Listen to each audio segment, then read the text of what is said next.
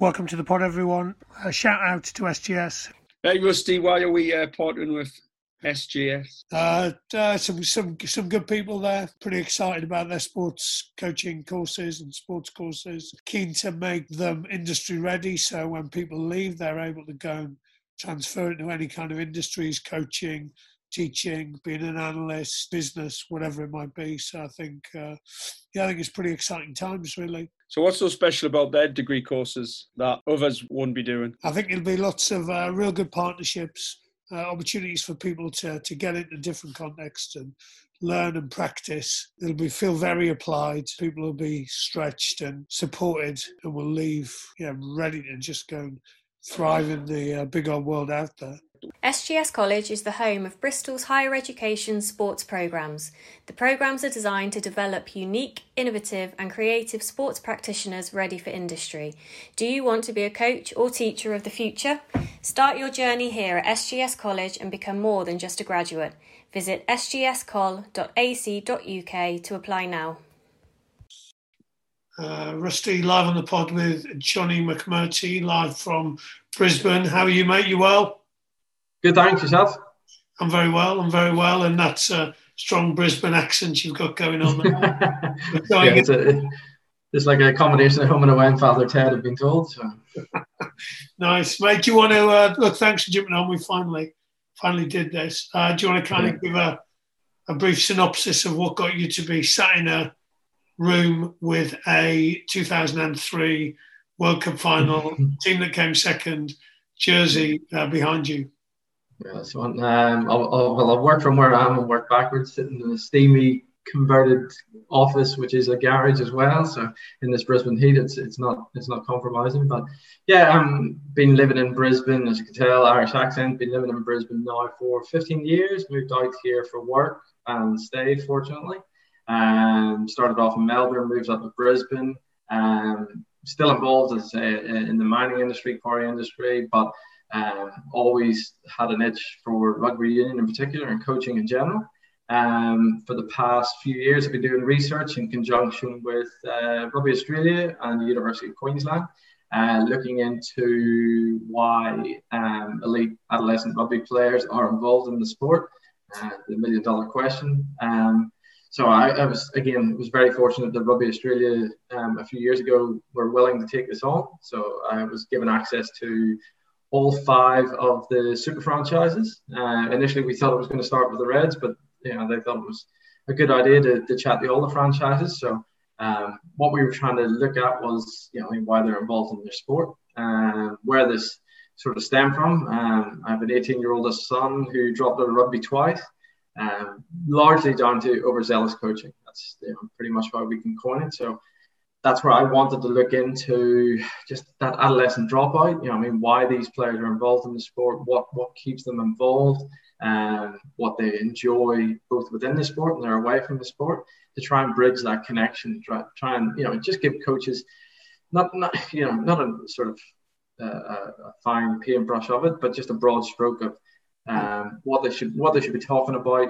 What they can question around, what these players are interested in, so they can possibly cater and target the programs a little bit better, just for that higher retention rate, not necessarily to upskill the players or create more wallabies or anything like that. It's more like I've always I've said to the blokes who've asked me about this research, it's not necessarily about your next wallaby, it's about your next coach, admin, bloke, sponsor, supporter. It's all these other things. It's actually engaging them within the sport so that they want to stay in it, for longer and enjoy it more.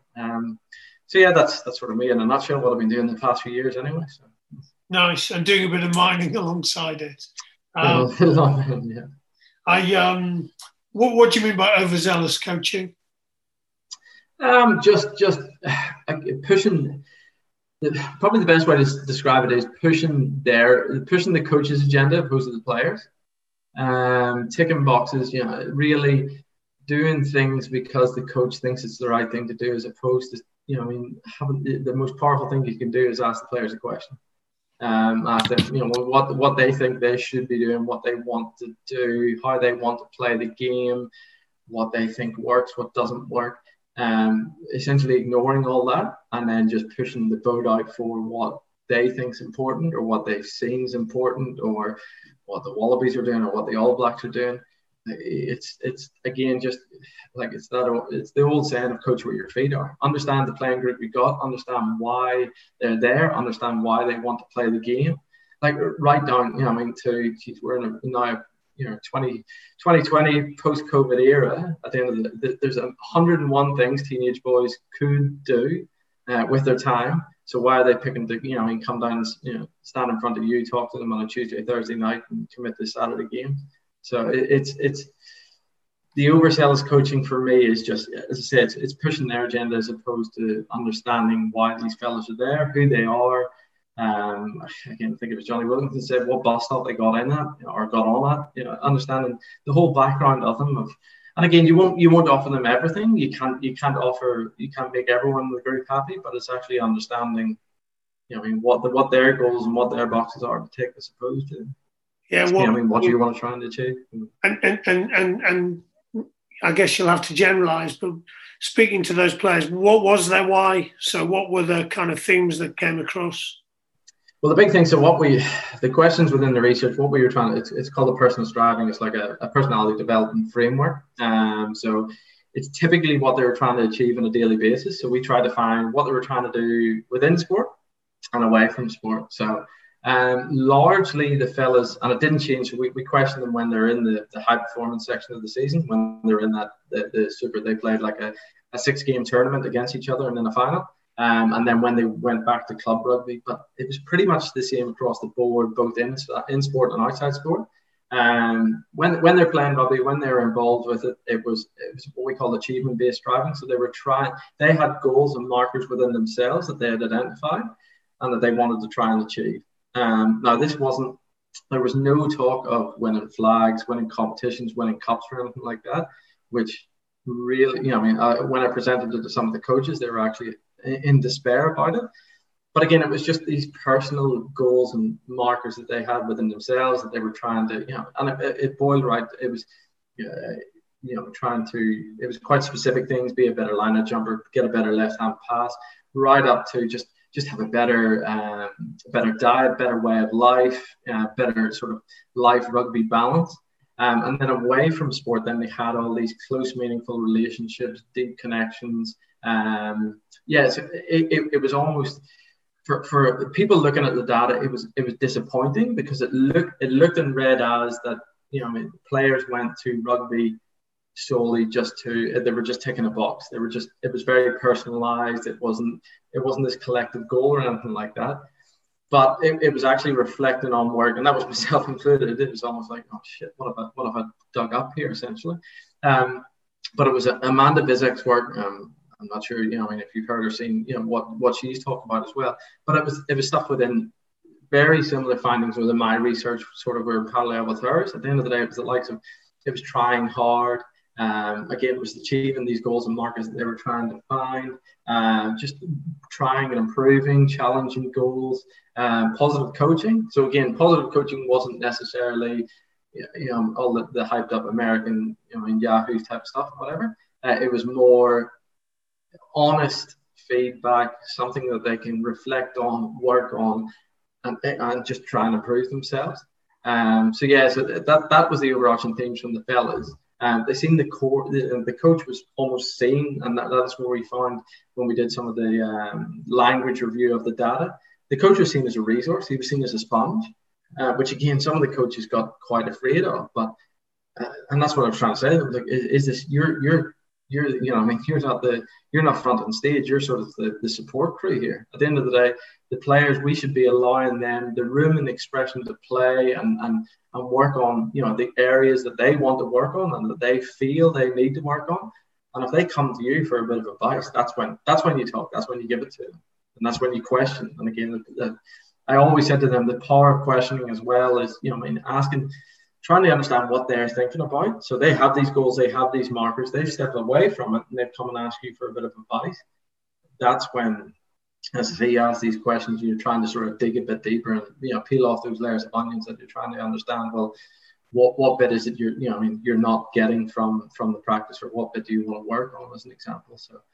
So yeah, it was, as I say, it was initially daunting because, like I said, I found initially, I was like, oh shit, they're not actually here to enjoy themselves. They're not actually there to enjoy rugby. But as I say, you actually dig into it and you're like, oh no, hold on, they actually are enjoying it. But it's a more individualized enjoyment or focus, as opposed to that sort of collective, goals, flags winning that again usually comes from the sidelines as opposed to within the group. So yeah, I mean, and it would make sense. I mean, they're all individuals, aren't they? None of them are the same. And Vissek's work around fun maps is quite a large sample size, isn't it? Around why do kids engage in sport? It just got me thinking a little bit again as well. Like, so if a coach is a resource, then how much time is the coach getting better at becoming an even better resource is something I'm thinking about. And then also, so what I think you're saying is actually there wasn't as much stuff around being part of a team and a collective and a tribe and belonging to something as you thought. And I guess my question is, like, do you think that would be different in a club or a school, or are you talking about lads that were in a club and a school as well? Or because often some of the rep stuff is slightly more temporary. Often they're also, there is a bit more of I hear conversations around, well, I want to get to the next level type stuff. So I don't know whether you think that might be a factor in it as well. No, definitely, and like you're saying, it was initially a rep environment, and so it was probably a bit sterile. Like I said before, I wasn't allowed access. Like, I would have loved to have got the data and then probably ask that second or third layer questions, but I wasn't really granted access. Just it being a research and it being sort of independent and anonymous by and large for the data I was trying to collect. So I didn't get to ask that second and third layer questions that I really wanted to, but. Yeah, there was definitely a feeling from the high performance environment when they're involved with the super franchises. Like, you could almost feel within their answers, it was a bit sterile. It was, they were trying to get the markers. They were trying to, like, some of these fellas are, 19, 20 years of age, are coming into the last period of the sort of age grade stuff. So it was either contract or bust, or they're going back to clubland or going back to their apprenticeship or whatever it might be. In the second period of the season, it was the same players, but they had stepped into their club environment. There probably was a bit more sort of affiliation. They did recognise being more part of a group within the clubs. But again, it was still, like, these are highly, highly driven players. They're obviously identified by their state. They're some of the best of their respective age grades across it. So they probably still, it still came across, they still had these markers and goals to achieve and almost boxes to tick off, as opposed to, just embracing the game. And again, for me, the second or third layer questions and why I wanted to step into the environment was, again, it's almost the chicken and the egg question. Have these players become this way, sort of that sterile, individualized, focused from the environment, or has the environment been created by them? If that makes sense. It was trying to understand, which it sort of come first. Is it because of this high performance, high pressure environment that they are this way, or has the environment created them to feel this way towards the sport? And that's where the PhD come in. Which one would you think it is if you were to put your money on it? Being involved, and again, this isn't disrespect to Rugby Australia or anything within it. Being involved with the likes of junior gold programs and junior reg programs in the past, it was very prescribed. It was right down to the nuts and bolts of, well, this is what a good pass looks like. We're talking leading foot, shoulder, hands high, and a good pass is when it hits the receiver and he's running onto you. However and whatever it looks like at the end of the day, like you can sit and look at 1,000,001 different golf swings, and it's exactly the same. At the end of the day, if the closer the ball gets to the hole, at the end of the day, that's a decent golf swing, is it not? So it was just the rigidity of the systems, and again that went right through to the coaching. And I understand, I can understand you're trying to create Wallabies. It's a professional environment. You're trying to create. You're streamlining and trying to find get a return for your investment based on the time and effort and money that's being put into these players. But I just think the problem is if the system isn't right, then you're just going to get the same shit essentially. So yeah, I was just looking there at the. I know I've got a document from 2016 that's the Australia Under-20 Coach Development Workshop that's got lots of kind of information and detail in, and it's quite a technical model. I think what you're talking about is effectiveness. How many pages do you think it's got? The training manuals for the coaches. Yeah, I would get, guess about 80 maybe. Got 114 pages. Yeah, right. A lot of information. I mean, I guess another question to think about as well alongside that, and look, it's something I definitely observe and notice, is also that you don't even have to say it, but coaches will kind of also adopt that kind of mindset and philosophy and go, well, we're now in a really, really serious environment, so we should be doing more serious things that look like I think serious coaching looks like. And I guess that was my big thing as well. I was stepping into, like, we had the best of the best. We had players driving, 100, 200 kilometers for like a Sunday morning. I'm talking early Sunday morning training. And we were shoving them in a box. It was, for me, we should have been going, and again, don't get me wrong. So, because Chris Lane was involved in it, I think he's over doing Germany sevens or something like that. He was a good bloke, and he introduced a lot more crossfield sevens and things like that to allow these fellas to express themselves. Adrian Thompson did something similar, but it just felt that and as you said, as coaches, we were almost going, well, yeah, these are the best. Like the same thing, we need to make sure that they're doing everything. Practice has to be perfect. These fellas have to be, there should be no drop balls. There should be no, there should be no, aimless kicking. There should be no, essentially, flick passes or anything like that. Again, I was questioning myself, and a few other coaches did as well. It's like, well, why? Like this is the environment where these fellas should be doing this. They've done the graph. We understand they can catch pass, they can tackle, they can kick, they can do all these things. They are, better than your basic, player. And yet we still tried to sterilize the talent that they had, and just and try and sort of force them into a certain direction. Essentially, we're categorized, So as opposed to just letting them, not necessarily run free, but express themselves, do different things, try different things from what they would normally do in the sort of club or school environment. It's easy, isn't it, though? You just put someone in a box and say they're this and tell them that this is how they do it, and then you might reduce some risk, or you might feel slightly better as a coach. Whereas actually, and this came to life for me a bit last week, actually, where I was talking with some coaches about a player and how he takes, how he becomes in charge of his own learning. And actually, how do we create a spark in his eye? How do we light him up? How does he get really excited about the thought of being the person that throws into the 2023 World Cup final, as opposed to watching it on telly? What's the stuff we can do? And I think that's our job as coaches. And I guess, it's interesting, isn't it? Because obviously we connected over your blog stuff, and I think lots of real interesting stuff there. The information is out there. So there's probably a couple of filters. One is like the filter of, this doesn't sound normal to me. And so you lose some people at that point. You might also, you'll influence some people, but then they might go into an environment like a rep environment, and actually the filter there is, we don't do stuff like that around here.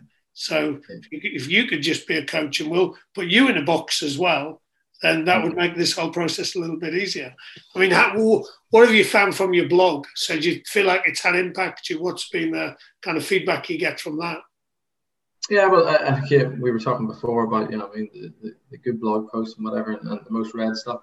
Like, again, it's come back to, I think, and again, this could be as well because of what's going on. Obviously, the pandemic is going on. It's actually, just focusing on, like I said, the power of questions, the power of relationships.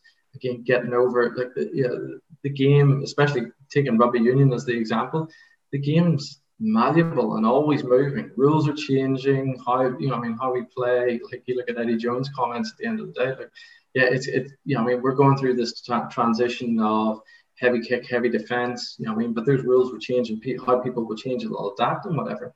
However, how you connect and how you get, how you offer what you find important about the game, or just finding out what the players see about the game as well. Like, they're the ones actually stepping over the paint, and they're the ones who are going to actually, push and try and implement the ideas that you're offering and suggestions that you're going to make for how the game should be played. So for me, a big one is the power of questioning, understand the relationships, like what you tiptoe around there before. Why are these fellas involved in the game? That's why my research sort of tiptoed around it. Like, some of the best comments I've heard, I was talking to Pedro Silva and Shane Webke, so they play for the Brisbane Broncos. Talked about Wayne Bennett, arguably the greatest rugby league coach there ever was. And even they just said, he would come out, jog out, he'd talk to them for about 3 or 4 minutes. How's the wife? How's the kids? Oh, your missus had the flu last week. How's she feeling? Blah, blah, blah, and stuff like that. And then he would talk about the game. And Shane Webke says, after 3 minutes, I would have ran through a brick wall for him. It's as simple as that. Because he had just established that point of connection. He made me feel like the most important person there. He gave me 2 snippets for the game, and off I went. So I just think, it's coming back to your point. I just think that it's, from the blog post and whatever, it's, we're got to focus on more about how we're coaching as opposed to what we're coaching. The content is that the game will change, your sport will change. A lot of sports coaches are, we're developing these communities of practice where, you can talk to other coaches in other sports and whatever. And your podcast is a great example of that, where you'll talk to coaches about different sports. Yeah, that's just the stuff at the end of the day. How you coach, how you connect, how you question, and then how you reflect on it. Like, that's the big thing for me. So would a community practice be becoming a normal thing in Australia? Because something I'm curious about is how much sharing goes on over there. What does coach development look like? If I'm coaching on a pitch on a Sunday morning on my own, where do I learn as a coach? Yeah, look, I'm really fortunate to be part of, like, what we call it, SIG, a special interest group. So we have all the combination of students who are doing, various different research and degrees and whatever, and we sort of come together on a Friday morning. My advisors, Cliff Mallet, Stephen Wren, they also organise the likes of, they have high performance coaches within netball, hockey, rugby league, they all sort of combine in. So again, I'm sure it's very similar. Like, there's a lot of universities, obviously, Loughborough, Liverpool, John Moore, there's a lot of good sports universities over there. But the big thing that we found is, like, there's so much, Skype content and people just willing to chat, about coaching. But yeah, again, I'm fortunate within Australia. As I said, there's been a lot more. It's been refreshing as well, because I think we actually did a discussion about it as part of our group there a few weeks ago, just saying, well, how has COVID changed, and has it changed, as you said, coach development for the better? It's like, well, yeah, because ultimately, this really broke down barriers to go, this is our sport, stay out. This is our thing. We do it this way. Whereas it was like, well, we didn't know what rugby or any sport was going to, any sort of organised team sport was going to look like when we came back. So all of a sudden we were, reaching out to, other sports, going, well, what have you been doing? How have you been keeping in touch with your players? Like, as I say, I was working with a swim coach, and seeing the work they put in, holy ghost, like, they were doing Zoom yoga stuff, again, because, like, all the swimming pools were probably closed the longest in Australia. They were only open a few months ago. So we had all these fellas, and he's trying to, stay in touch, and he's a really good coach, really relatable and whatever, but it even tested his patience, and that's where I said, well, chat the other coaches what they're doing, and he got 2 or 3 ideas, and as I say, they did Zoom yoga and they did fun runs and whatever. So yeah, I think the best thing for the coach education, like you were talking about, it's just broken down a few barriers, it's broken down a few stereotypes, and just opened up a few ideas and avenues, and hopefully long way of change. We've done a lot coaching catch-ups. Yeah, it always had to be face-to-face, and now, Zoom or Skype or whatever it is it's now the norm, which is great. It's created so much more time. For me, like, I've got 3 kids, and to be able just to catch up as opposed to have to drive, be at a pitch and then drive home and whatever. It's just, this type of content and being sort of accessible to other coaches wherever you may be has been a real positive as well. So nice. I'm doing Zoom yoga and Zoom hits once a week, and it's making a big difference to how I feel, and it's building connections with some people. Hey, Will, tell everyone what you're up to at Core 37. Hi, Fletch. We're a teamwear brand based in the Northeast, and we're the sister company of Oddballs. We've got the largest sports sublimation factory in the UK, and we've produced for the biggest brands in Europe over the past 7 years. But with Core 37, our in-house brand, you can now access those prices direct to the customer. Why would people use Core 37? If I was to pick 3, Fletch, it would be our lead time of 3 to 4 weeks, our price, which is lower than anybody else in the industry, and the fact that we're made here in the UK. What's the stuff you're most proud of with Core 37? There's loads of stuff, but the key one for me would be working for a company that genuinely believes in its own mission statement, which is to produce performance sportswear at an affordable price.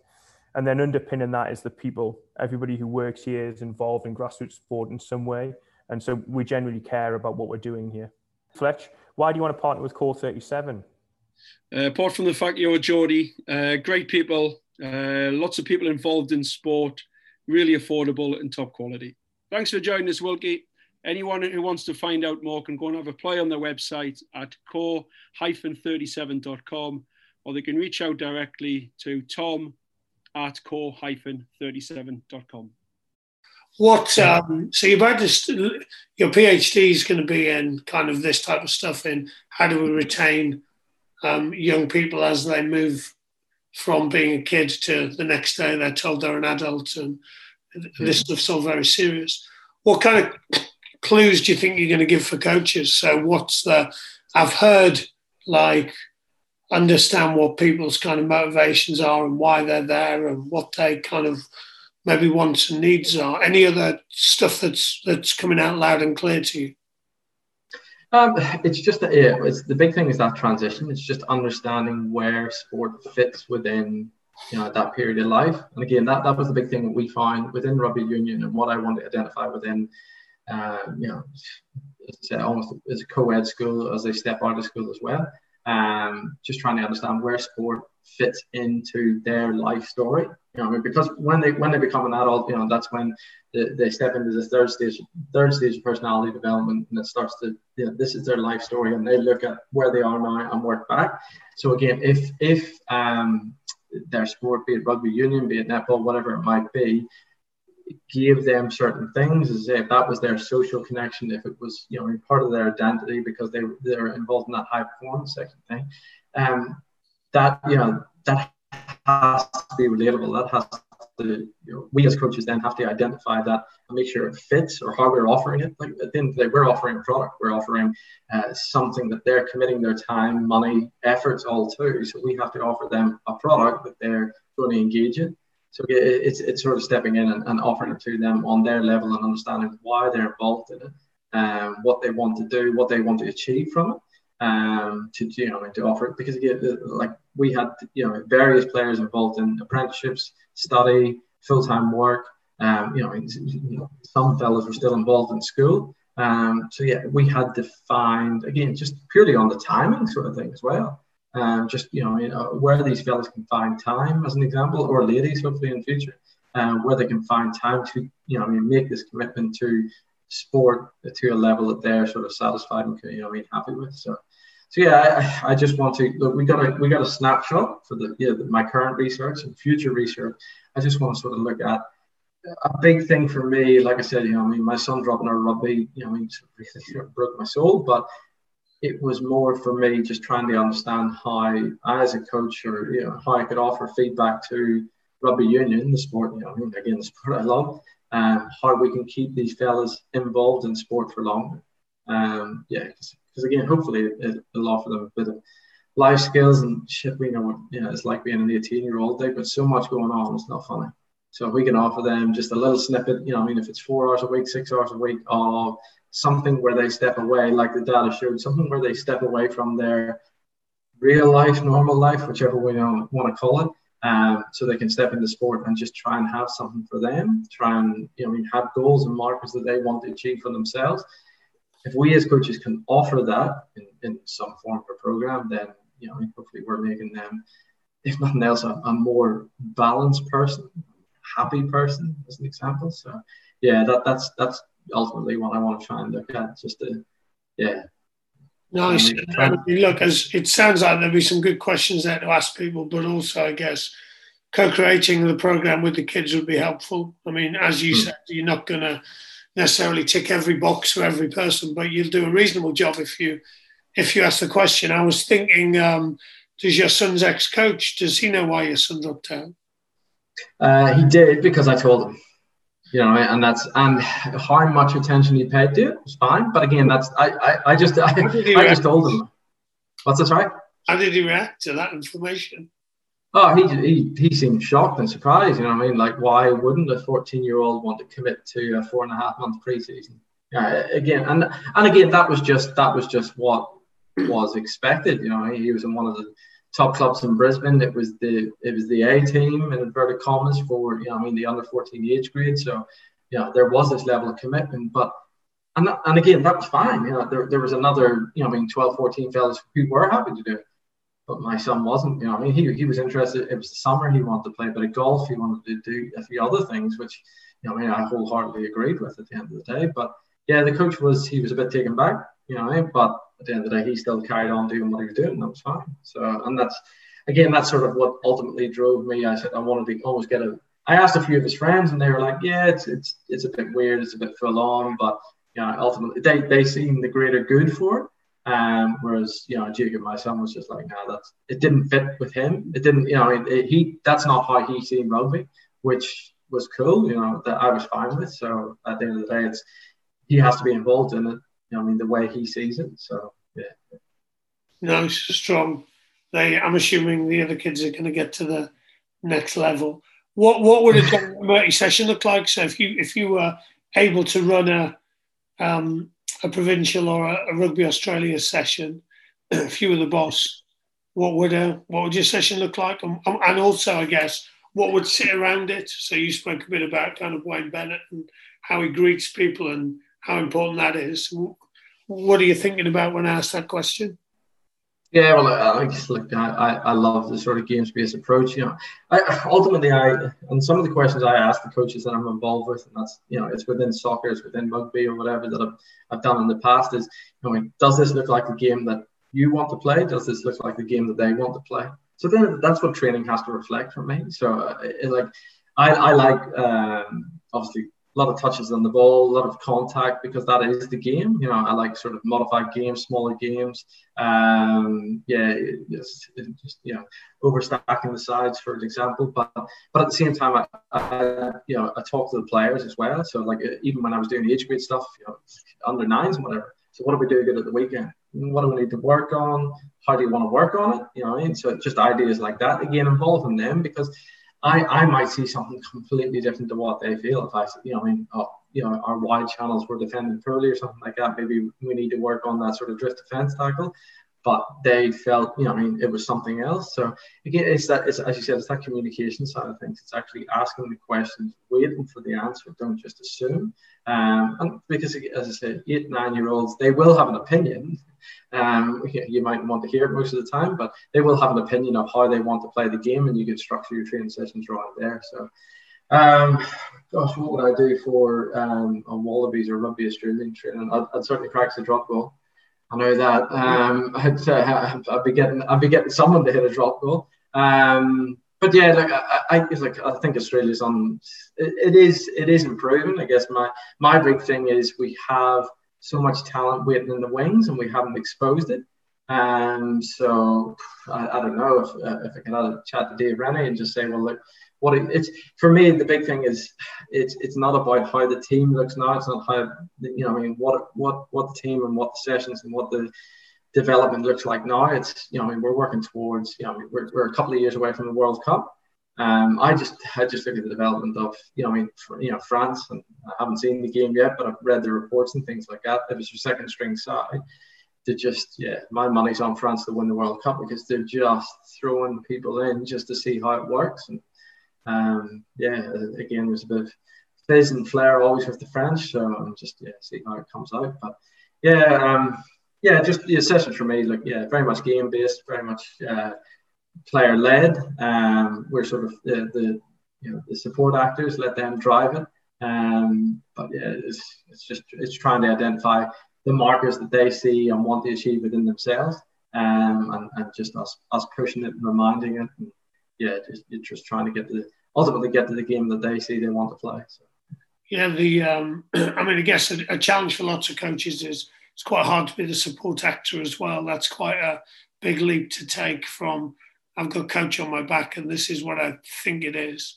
Had a fascinating chat with John Mitchell about this last week, and I was kind of saying, what would your current self say to John Mitchell back in 2000? And actually, he said that some of the stuff I do now wouldn't have worked then, and some of the stuff I did back then wouldn't work now. But perhaps what we think of as a coach is starting to change slightly, which I think is helpful. And by the way, France will be very good at the World Cup. Yeah. They've got some. Sean Edwards is a very astute signing to sort of galvanise up their respectable areas. But I think a French team who've done well in the past couple of under-20 World Cups, players coming through, players being tried and tested, and in France. I think it's going to be very short and odds by the time we get to 2023. So. And I'm thinking.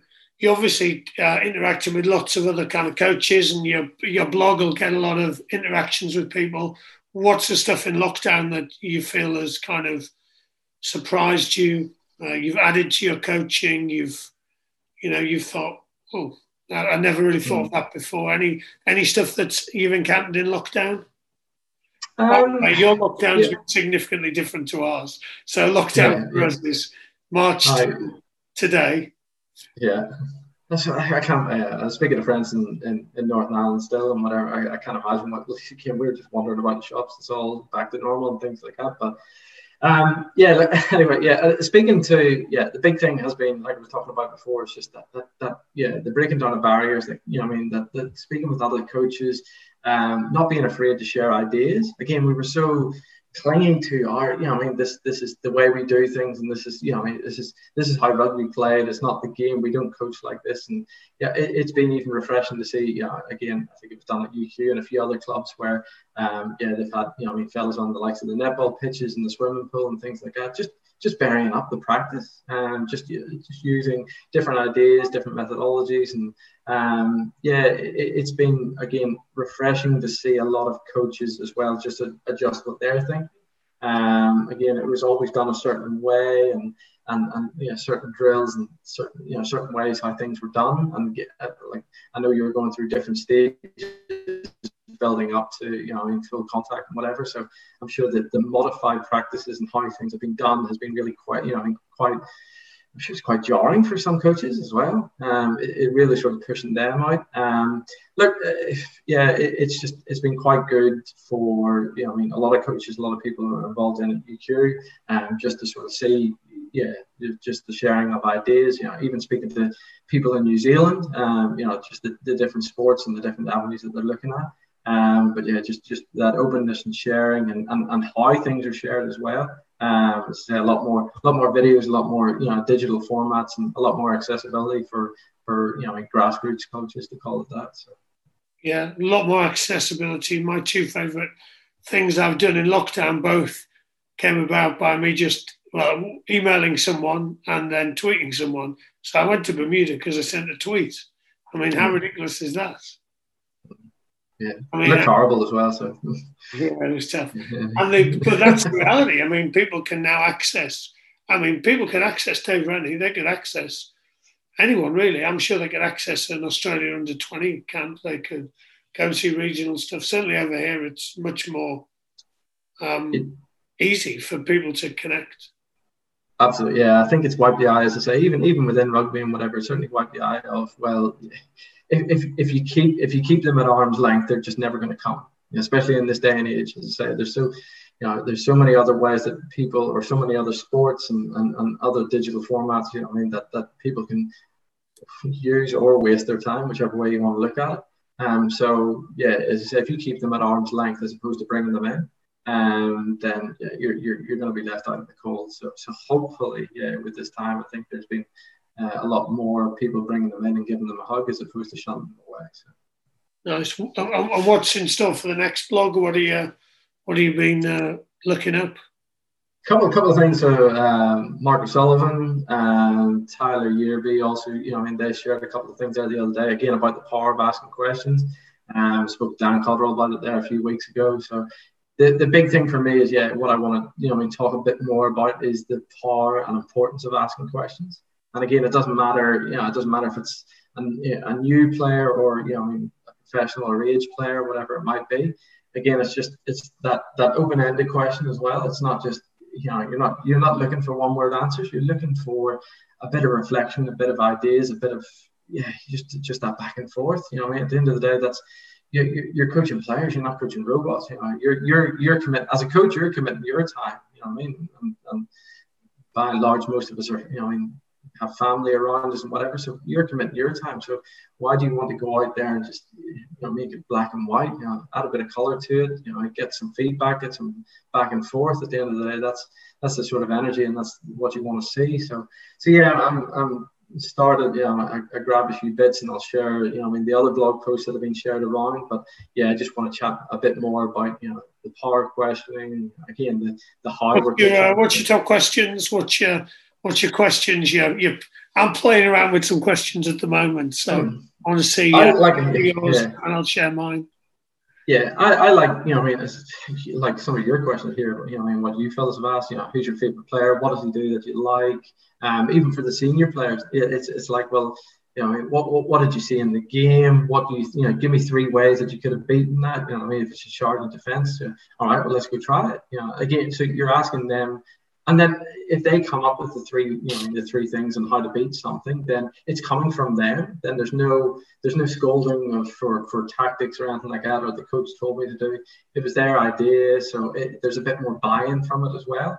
I think if you ask the questions and not necessarily jump on their response, but give them a bit of energy around it, then you'll get a bit more buy-in, you'll get a bit more energy put in, for the possible responses as well. But yeah, for it's always interesting with the age group players. You'll ask their favorite player is, and it might be a rugby league player as opposed to a rugby union one. But yes, you get them. You're just trying to find out, well, what does he do that you like? Well, how about you try and do it? Again, I love, your guys, the Magic Academy point system for, trying to give them extra points if they try something. So I don't know if he was talking to Johnny Sexton, but I would never have seen him do a kick like that, a few years ago. But anyway, that's good. So yeah, just things like that, just asking, questions about, what we can do, what it looks like. As I say, right down to the basic question: how was your day? What were you, what were you doing? Oh, you're at school. What did you do today? How's your mum and dad? Right down to that, like actually painting a better picture of the bloke that's standing in front of you. So that you can understand where they're coming from, what they're doing, what's going on between them, and stuff like that. So, that list of questions you just gave are the list of questions I ask my kids, and they go, "Dad, stop asking questions." It got me kind of thinking, and I'll share some questions I've been playing around with, but I'm often looking at sessions going 2 things, like how much thinking are the players having to do versus the coach? And then also, what assumptions are we making that we can actually just find out about? And quite frankly, like, what could be the unintended consequences of making those assumptions? Well, this kid can't concentrate. Well, maybe if you ask him, how he would make the practice better, he might look like he's concentrating more.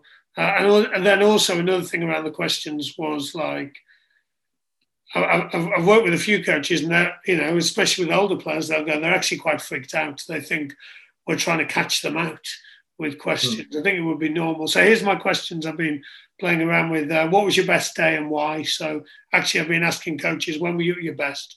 When were you most able to be yourself? What questions are you currently have in your head? Which opens up loads of things, which I like. Where are you currently getting your feedback from? And what helped you achieve that? So if someone does something well, what helped you achieve it? And shout out to Andy Abrahams. We're just doing our Prof Doc, and we just did a piece on his section of the course, and it got me thinking so much. What resources, what things are you bringing to conversations, to coach development, to coaching that are helping you, and actually in which areas do you need to develop those further as well? So, which was your favourite question out of them? I like where are you getting your feedback from, and it's because I like that one as well, because again, one of my favorite questions is who asks you the hardest questions. Nice. For me, it's that's a good question. Yeah, that's it. So for me, it's Mrs. McMurty, and I'm Stephen Wren, my advisor. And again, I hate them both for it, because they're asking the hard questions because they're trying to get, at the end of the day, they're just trying to get the root of, what the brain itch that I have and whatever. So, but even right down to, what's your favorite dance move, things like that. So it depends. It always depends on the context you're in. Oh, robot. So, but yeah, it always depends the context you're in at the end of the day, isn't it? So, if you feel comfortable as a player, that's when you can ask those deeper, harder questions as well. And as you said, I think the older players get freaked out by it, because we've gone into this standardized, structured sort of format. But we really want the older players. We really want them. If we want them to engage, as you say, you start off with the basic questions and dig a bit deeper. So. Nice. You just made me think of two more questions that I've been asking recently, only because we used it on interviews. How are you currently developing self-awareness? And then tell us what one thing that'll help us coach, lead, manage you better. Asking the kids what one thing would help me coach you better is usually get a pretty cool answer, to be honest. Yeah. Mate, it's been a pleasure. Thanks for all the blogs and the work you do. Where can people find you? Hopefully we'll get your Twitter followers up a little bit. Twitter fairly hot on Twitter. So at coachingcoach _ I think it is. Anyone wants to flick me an email, just Jonny at coachingthecoaches.net. But yeah, pretty keen to have a chat to anyone, as I say, in this, especially in Brisbane, Australia, but across the world as well. So as this research comes to an end, and I'm looking to start my next research, so yeah, hopefully get back in the world and do a bit of face-to-face coaching soon. So nice. And I like to call it a midlife crisis, when you realise that mining isn't giving you everything you want, and coaching is the thing that's feeding your energy. Well, I said, sadly, mining was never giving me what I wanted, but it let me buy a house and stuff like that. So, which coaching, I don't think ever was going to do, sadly. But that's Michael, it's been a pleasure. Have an awesome day, and we'll catch up soon. Awesome. Cheers, man.